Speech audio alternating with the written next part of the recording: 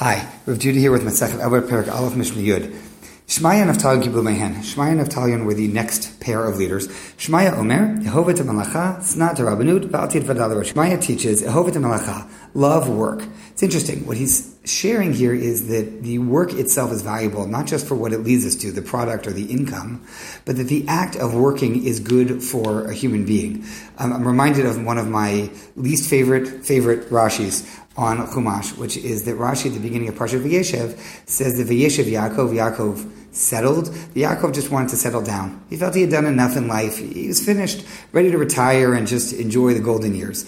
And that Hashem said back to him, no, that's not how it works. That people are meant to be productive, and that as long as, thank God, we have our wits about us, there's something to do. That something may change. There may be something that we do during our formal working years or this part of our career or this part of our lives that may change. But a human being always has something to offer. And the question is not, can I offer what I used to offer, but what can I do now? And the act of work is good for a person. There's an interesting Tav Sofer about ribbis, about taking interest, that indicates that part of the Torah's concern is that a person should be engaged in the world and in actually doing something to make a living and to be productive. So Yehovah Malacha, be involved and love work. Go and do it. Snat Rabbanut. Now many joke. This means, it sounds like it says hate the rabbinate, which there are plenty of people who do.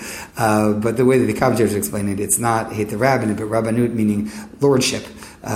So hate being someone who is over other people and running the show. Don't look to be in power and control. It can lead to a whole number of bad midot. A person can then become arrogant, become controlling, become closed-minded to hearing what others have to say because I'm running this, get too self-interested. So no, don't be looking to be in somebody who's running things. If you look in Jewish history, our best leaders usually didn't want to be leaders. Hashem had to petition Moshe over and over again. Moshe said, I don't really want it.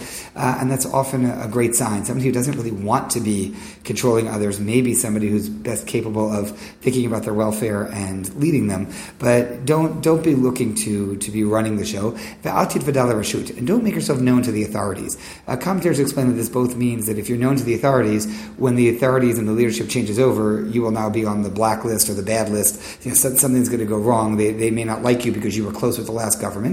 Alternatively, I'll teach Vadala Rashut that don't try to make yourself known as a separate means of gaining power. Some people gain power by trying to become powerful. Some people gain power by associating with the powerful. This too, we're saying that that's not a backdoor in that works. That also has all sorts of negative impact onto one's character and spiritual well-being.